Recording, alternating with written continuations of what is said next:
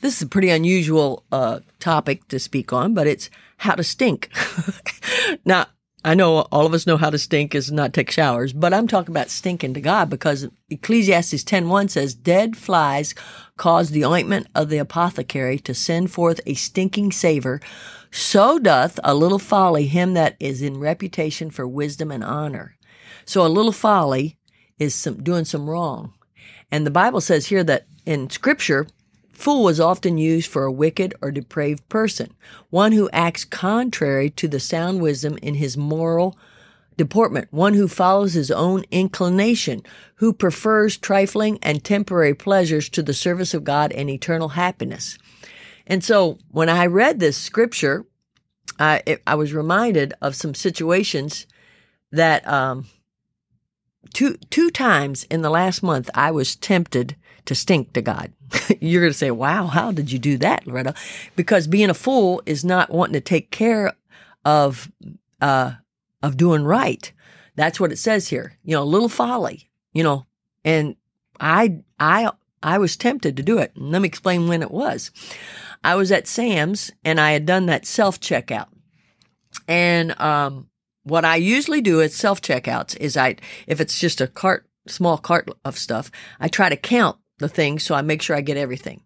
When I have a lot of things, I make sure and take everything out of the cart so that I don't make a mistake and not check everything out. Because I'll be honest, I stole as a child, and it wouldn't be hard for me to steal.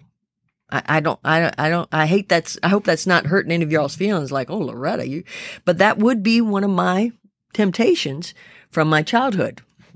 And so anyway, so I know that about myself, so I try to be very careful. Well, I checked myself out, and my husband and I walked out to the car, and I was putting everything in the cart, and all of a sudden I looked at the bottom of the cart, and there was a case of Cokes with bottles, because Kevin loves these Cokes with in the bottles from Mexico because it's real sugar. And so I had gotten him one of them, and I looked at that and I thought, that lady didn't catch that.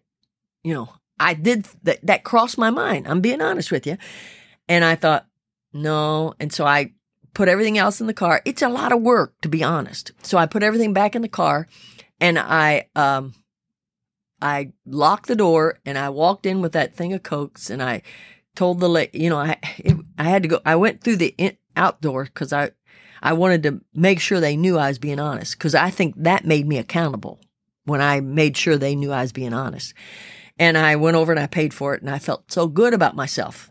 Well, lo and behold, 2 weeks later, I'm in a Publix or a grocery store, and I'd taken my granddaughter, Audrey, with me, and I had gotten vegetables and some other things, and when I checked out, Audrey was in the cart, and I just pushed the cart up to the end, and the man started putting all the bags in there. I didn't self-check out, but he started putting all that in. Well, then when I got out to the car and started unloading everything, I lifted my granddaughter out of her seat and noticed that there was a piece of food, an item there, and I thought, I didn't pay for that.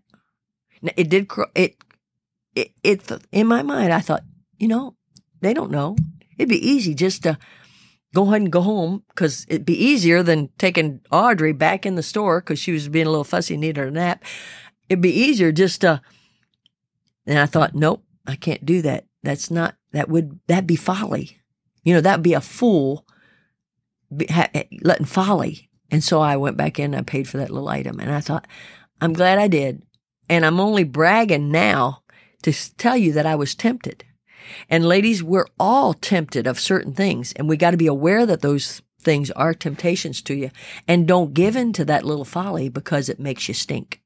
You don't want to stink today? Then be careful about the little things in life that would be easy for you to do, and the right things that are a little hard to do, and do them.